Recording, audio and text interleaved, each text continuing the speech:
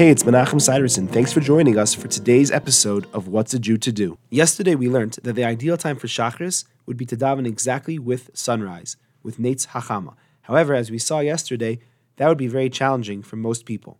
So if you're not going to be davening at sunrise, when should you daven? Preferably, if you're not davening at sunrise, you should be davening your Shemona Esrei after sunrise. Tomorrow we'll discuss what the latest point is, but for today, just know that it should be after sunrise. However, for many people, that's also challenging. If sunrise is at 7:30 and you have to be at your job at 8, it doesn't really work to daven Shachris that late.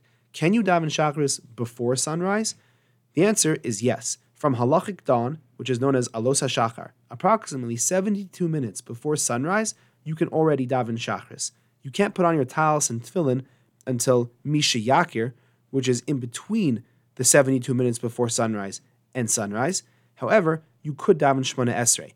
Preferably, your davening should be set up so that you can daven after the earliest time for talis and tefillin and daven together with your talis and tefillin. Some authorities rule that it would be preferable to daven Shachris alone after sunrise than with a minyan before sunrise. However, many poskim disagree with that, and they rule that it would be preferable to daven with the minyan even if it's before Neitz, before sunrise. Thanks for joining me. I look forward to seeing you tomorrow.